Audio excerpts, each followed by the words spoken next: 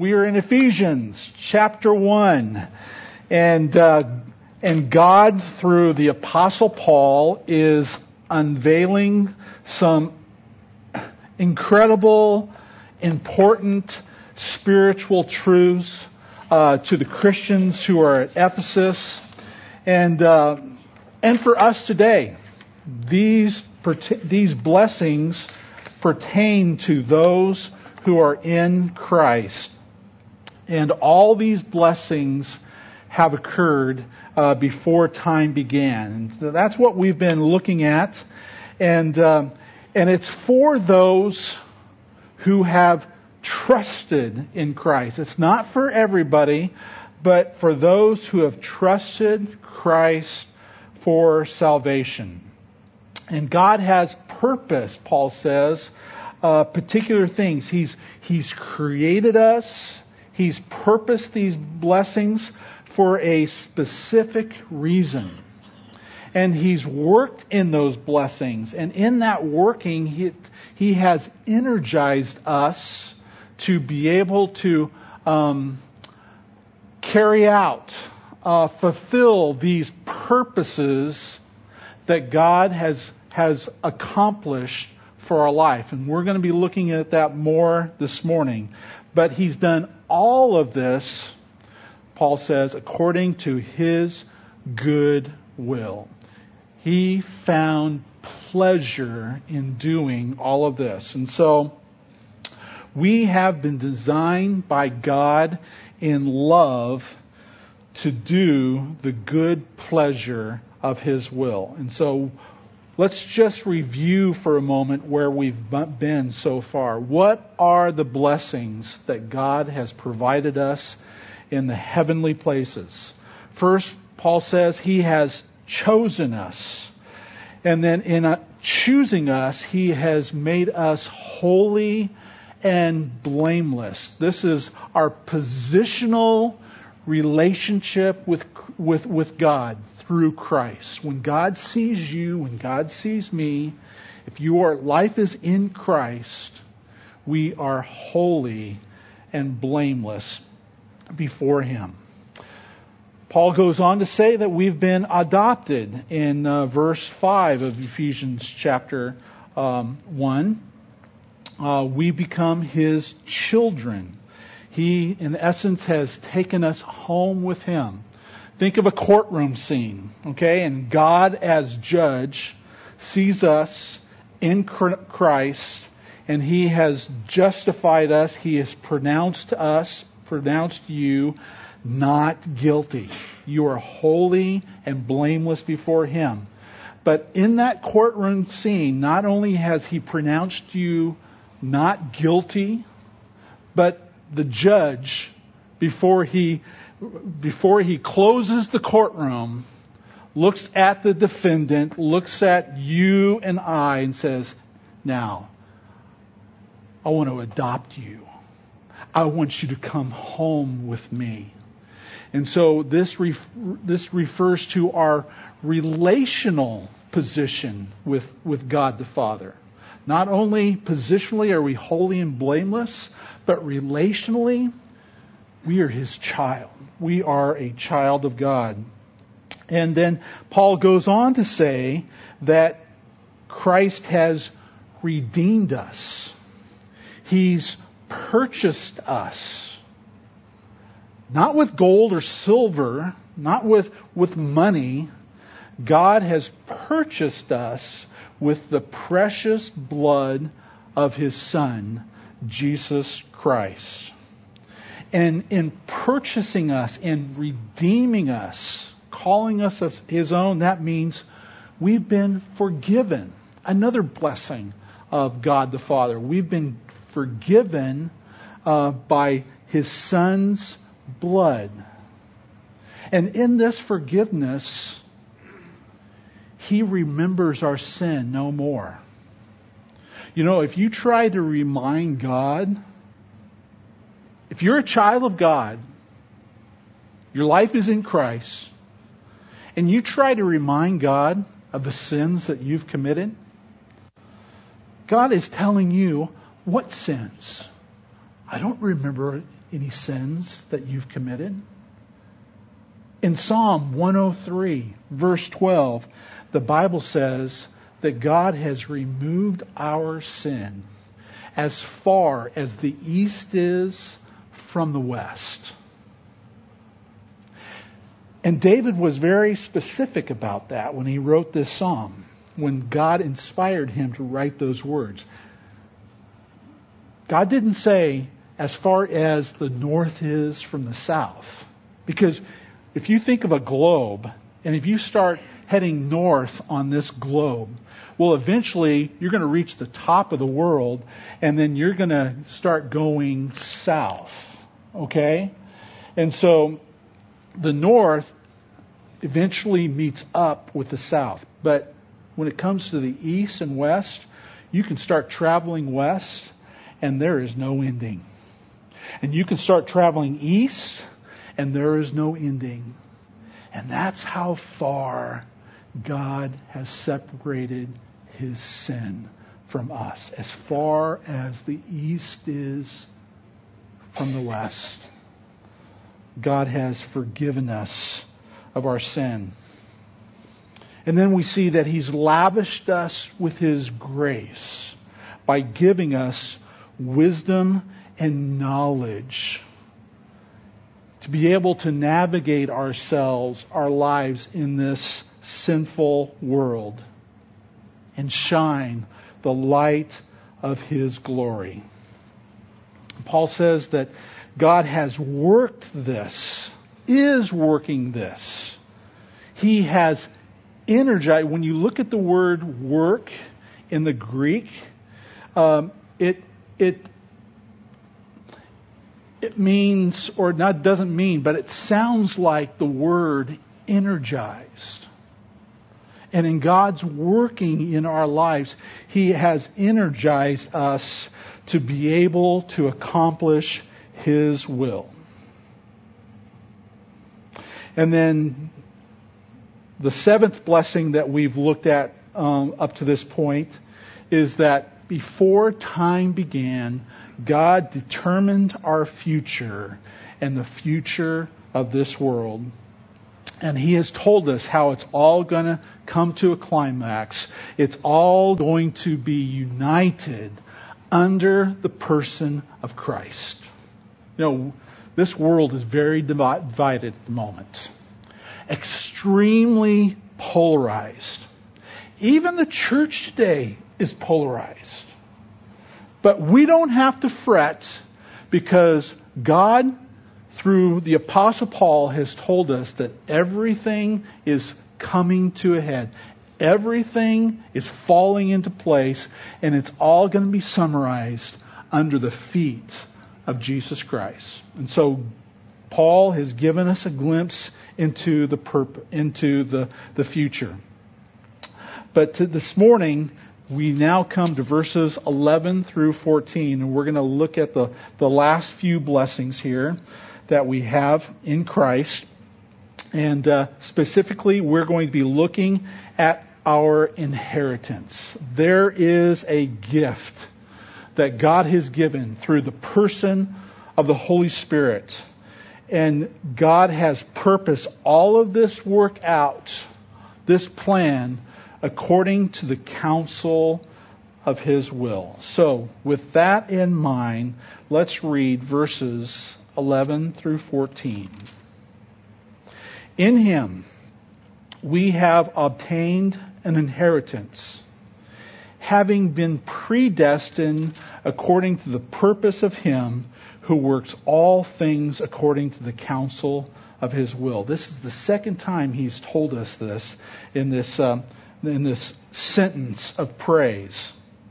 Verse 12, so that we who were the first to hope in Christ might be to the praise of His glory.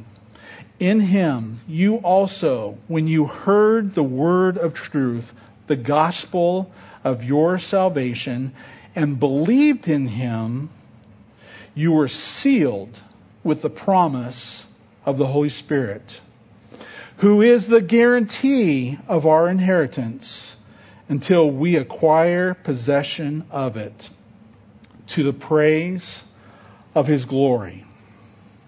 Church, Christian, you have an inheritance to look forward to. And it is far greater than any earthly inheritance you will ever receive. Maybe you have received an inheritance up to this point. And it's been a blessing in your life, but it does not compare to the inheritance that awaits you by God the Father in heaven for all eternity. This is an inheritance that cannot be squandered. It's not going to fade away. It's going to be there for all eternity. Look at 1 Peter. Let me just read 1 Peter chapter 1, verses 3 and 4. Peter says, "Blessed be the God and Father of our Lord Jesus Christ. By His great mercy He has given us new birth into a living hope through the resurrection of Jesus Christ from the dead, and into an inheritance that is imperishable, undefiled, unfading, and reserved in heaven for you." That's the inheritance that awaits us. But first, Paul wants to remind us once again in verse 11 of why he did all of this. Verse 11 says, "In Him we have obtained an inheritance, having been predestined according to the purpose of Him who works all things according to the counsel of His will, so that we who were the first to hope in Christ might be to the praise of His glory." He's done all this in our lives, church, that we might praise His glory. You have been created. You have been designed. You have been chosen to give Him praise all the days of your life. And the Bible says God has worked this. That Greek word for work is ergon. And that's where we get our word energy. God has energized you and I through the person of Christ to fulfill His will. I want you to go back to creation for just a moment. You know, we were just in Genesis, and we looked at those first 6 days, and God did specific things on each one of those days. And yes, I believe that God took a 24-hour period for those first 6 days and created what we enjoy today. Okay? And when God created, He created things maturely. And when God worked those things, when God created those things, He energized each of the things that He created to do what they were capable and designed to do. God did this. That was His work. He energized these things. And they worked perfectly until Adam and Eve rebelled. And then creation was broken. But one day, Jesus is going to come and He is going to redeem all of creation.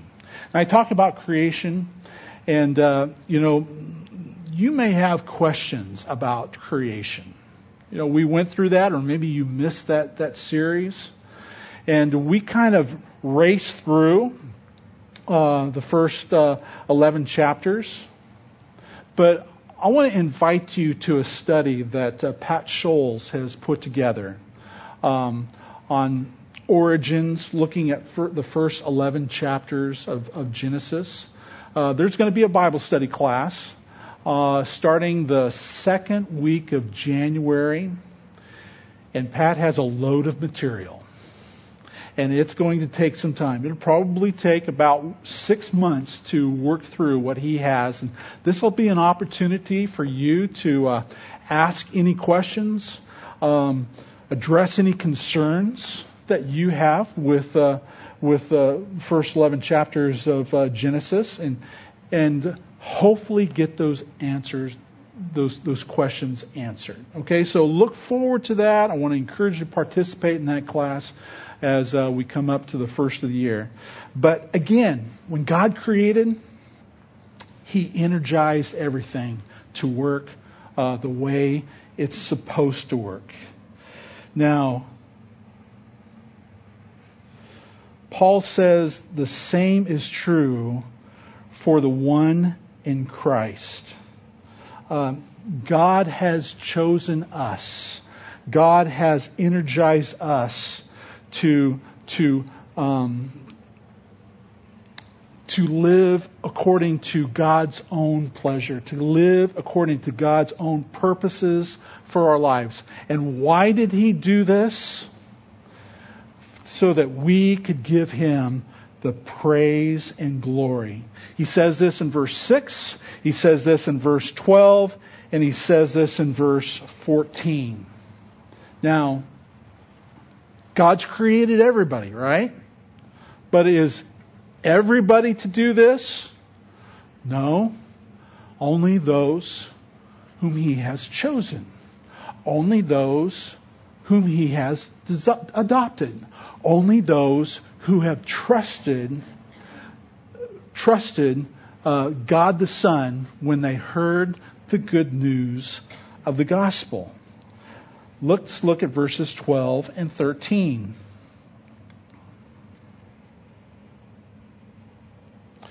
So that we who were the first to hope in Christ might be to the praise of His glory. In Him, you also, when you heard the word of truth, the gospel of your salvation, and believed in Him, you were sealed with the promised Holy Spirit. This is for those who have trusted in the Lord Savior, Jesus Christ. Yes, God determined this before the foundation of time, but here we see our responsibility. We must trust. We must believe. And those who have been predestined, those who have been adopted, those who have been chosen will, in their period of time, okay, at some point in time that God has determined in advance, you are going to believe. God determined that in my life. I was 8 years old. I'd grown up in church. I thought just by going to church, that made me a Christian. But then one day I realized, no, just by doing something doesn't make you a Christian. You have to give your heart and life over to Jesus Christ. Jesus has to become the Lord and Savior of your life. And so one day, one Sunday morning, Ashland Park Baptist Church in Fresno, California, my uncle led me in a sinner's prayer, and I gave my heart and life to Jesus Christ. God had determined that. God had purposed that in my life before time, Paul says. But it was my responsibility to believe. Now, Paul affirms the words of the Apostle John. Look at John chapter 1, verses 12 and 13.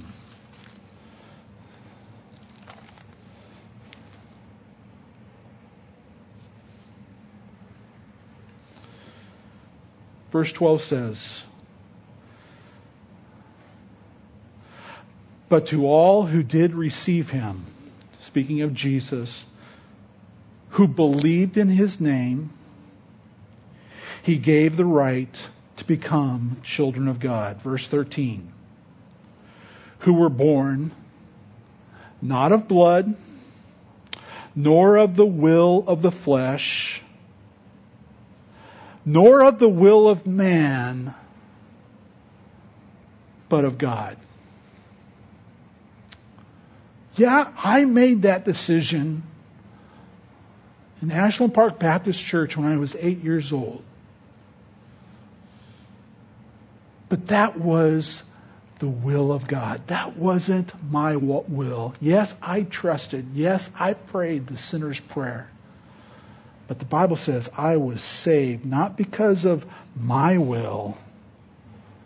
I was saved because of God. And the same is true for you as well. Now, how do you reconcile man's responsibility, man's free will, and God's sovereignty in choosing? You can't. You don't have, Charles Spurgeon says, you don't have to reconcile friends. The Bible speaks of both. But don't try to reconcile these things. It will drive you crazy. Okay? Just know and be grateful for the fact that before you were even born, God knew your name. And God wanted you and called you His own through Christ. This is what the Bible says. This is the blessing of God. And this believing is the grace of God. And we'll look more at that when we get to Ephesians chapter 2. But our responsibility, your responsibility following your salvation, is to give Him glory and praise. How do we give Him glory and praise? One of the ways is through corporate worship and what we did right now. Another way we give Him glory and praise is by being His witnesses. Making disciples. And this will be our next memory verse starting next Sunday in Matthew chapter 28. And I'm sorry that I forgot our memory verse as I began this message this morning. So I'm going to pause for a second.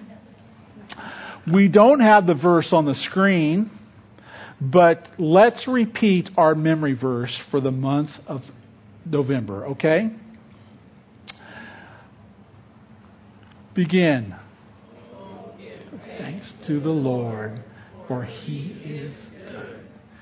His steadfast love endures forever. Let the redeemed of the Lord say so, whom He has redeemed from trouble.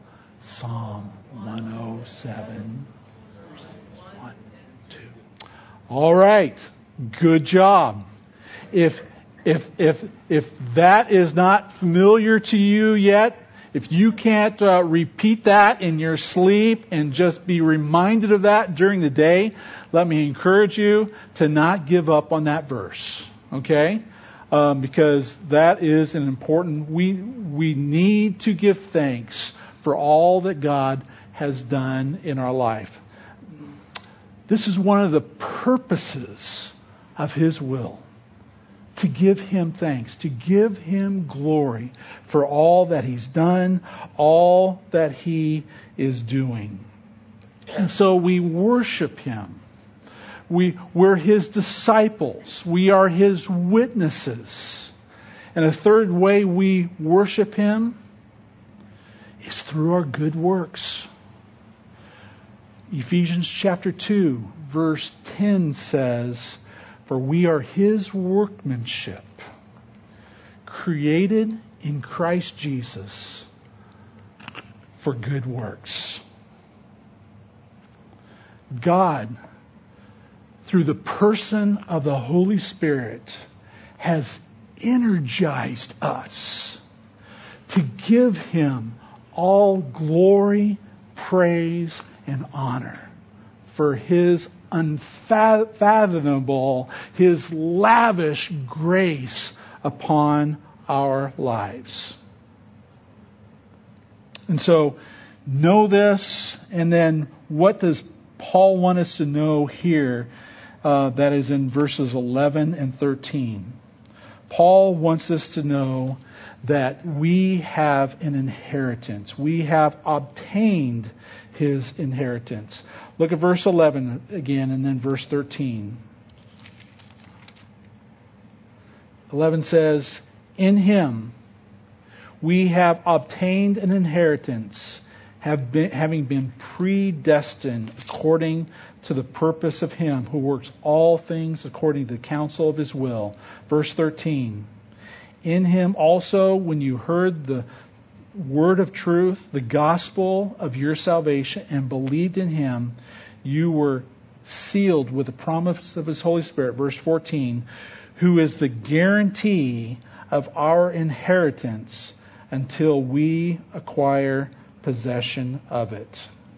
So we've obtained this inheritance, and we have been sealed with the gift of the Holy Spirit in verse 13, and as a promise of the inheritance that is yet to come. Church, this is our future. This is our security. We are safe. We are protected.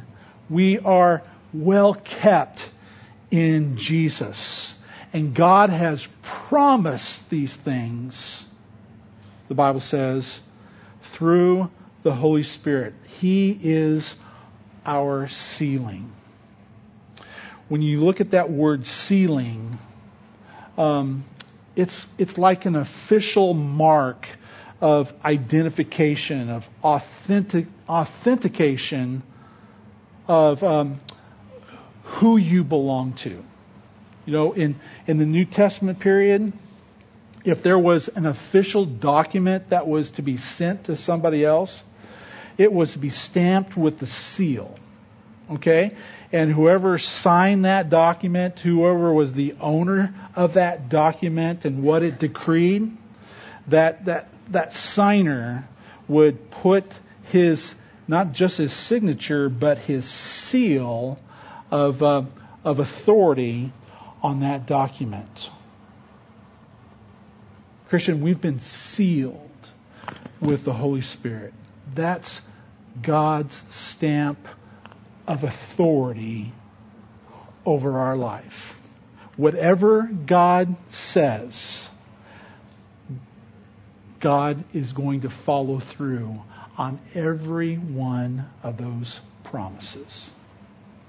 And He's promised by giving us the seal in the person of Jesus Christ. You know, the Bible says that we've been redeemed. You know, we looked at that word last week, redeemed.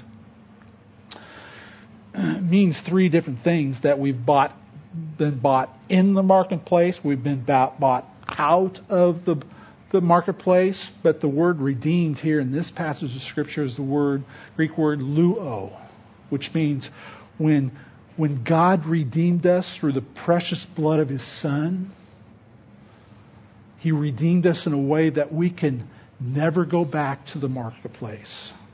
We can never be resold as a slave. We are set free. We belong to God the Father for all eternity. This is our security. This is what God has done in our life. And why has He done this? Well, He purposed it. He determined it. But secondly, God has done this because you have trusted Him. You have believed the gospel, Paul says, when you heard of it.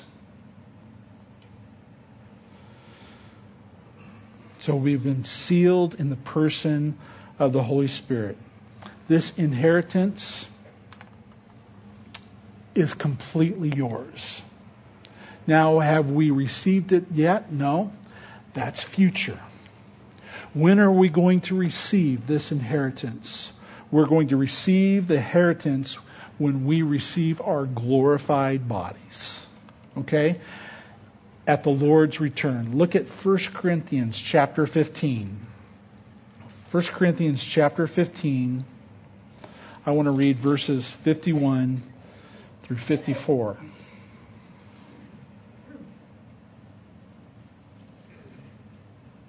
"51 says, Behold, I tell you a mystery. We shall not all sleep, but we shall all be changed. In a moment, in the twinkling of an eye, at the last trumpet. For the trumpet will sound, and the dead will be raised imperishable, and we shall be changed. For this perishable body must put on the imperishable, and this mortal body must put on immortality. When the perishable puts on the imperishable, and the mortal puts on immortality, then shall come to pass the saying that is written, Death is swallowed up in victory." So we are going to receive our full inheritance at the last trumpet when we come back with our Lord and Savior, Jesus Christ. And the body that has died, that which was perishable, that which was put back into the grave, when that body hears the trumpet of the Lord Jesus Christ, that body is going to be raised now perfect, imperishable, to meet our soul in the sky. And this is going to be when we receive our full inheritance. Well, where are we then at the moment? Where's Ralph Smith? Is he asleep in the grave? No, his soul is with the Lord Jesus Christ. Paul says to be absent from the body is to be present with the Lord. For those who have trusted, their last breath here is their first breath in heaven. They are in the presence of the Lord Jesus Christ. But that full inheritance is not coming until the perishable puts on the imperishable. And so that's when we will ultimately receive our full inheritance. But until then, praise God, we are not left alone. We've got all these blessings in Christ. And we've been promised, we've been sealed with the Holy Spirit, and God's Spirit is energizing us to fulfill what God's intended purpose for our life. He wants you, He wants me to give Him glory and praise. He's repeated it 3 times. Verse 6, verse 12, and verse 14. You know what? We're not to go around and just live a life of selfies. You know, just taking pictures of ourselves and enjoying our life and making sure our life is all together and that people like us and that it's all about me. No. You are God's workmanship, created in Christ Jesus for good works, to glorify Him, to encourage others, tell others about Him, reflect Christ. Look at 2 Corinthians chapter 3, verses 17 and 18. I am almost done. 2 Corinthians 3, 17 and 18 says, "Now the Lord is the Spirit, and where the Spirit of the Lord is, there is freedom. And we all, with unveiled faces, beholding the glory of the Lord, are being transformed into the same image from one degree of glory to another. For this comes from the Lord, who is the Spirit." God has given us the Spirit to glorify Him, to worship Him, to be that living sacrifice, holy, set apart for Him. We're not to live like the rest of the world. We're not to be a chameleon and just blend in with everybody else. No. God has given us wisdom and knowledge in how we are to live our lives for Him. God has taken the veil off of our hearts. We have the ability to see God's glory through Christ, to know God, to learn what God's will for our life is, and give Him glory and praise. Now you might be thinking, well, Pastor, am I just to live on a street corner and just give Him glory and praise, and that's the whole purpose of my life? Is that how I'm supposed to spend the rest of my life? You know, young people are constantly asking, what does God want me to do with the rest of my life? I've got to earn a living some way. What's that going to look like? What does God want me to do? Well, my question to you is, what do you like to do? How may God have wired you to accomplish certain things? What are your passions in life? If there's anything you could do in life, what would it be? And as you begin to answer those questions, pursue those dreams. But in pursuing those dreams, whatever that dream might be, give Him glory and praise. If He's made you an engineer at China Lake,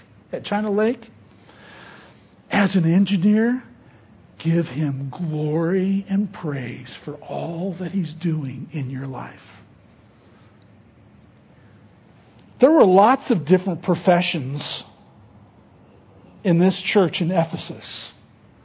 But whatever that profession was, God's people, this church, those individuals, was to give Him glory and praise.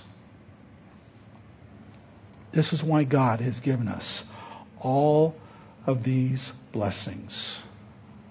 May we learn these. May we embrace these. For some of you, you may struggle with some of these truths right now. Let me encourage you to do further study on whatever blessings that you struggle with right now. Because God wants to reveal more of His grace that He has lavishly poured out on you. And in that wisdom and in that knowledge, and as you know more and more about God and what Jesus has done, may we go, as Paul says in 2 Corinthians chapter 3, from glory to glory. May we just continue to grow more and more in the image of Jesus Christ. And we won't get there ultimately until we come back with Him at that last trumpet, when you and I will receive our full inheritance. But just know this morning, if you've trusted Him, when you heard the gospel and you believed, all these blessings were made available to you. You received them all. And God says He sealed you in these things, in the person of the Holy Spirit. God's not going to renege. God cannot renege on His promises. And if you struggle with the security of your salvation, you need to trust these words. Because these are God's promises of what He has already done. May it encourage us in our walk with the Lord. And if you're here this morning, and if you've never trusted Him, you've heard the gospel, but you haven't trusted Him with your life, may today be the day of your salvation. Let's pray. Thank you, Father, for these incredible promises that are so very real. Lord, I thank you that there's nothing that we can do to unseal what you've sealed. God, if there's one here today who is struggling with their salvation, questioning, Lord, whether they're in you or not, Lord, I pray that these words would just set them free. That God, that you paid the ultimate price with your precious Son's blood. And in that purchase price, Lord, you will never send us back to the days of slavery again. We've been set free. Thank you, Father, for all these promises. Encourage your people. If there's one who's never trusted you, Lord, may today be the day of their salvation. In Jesus' name we pray. Amen. Would you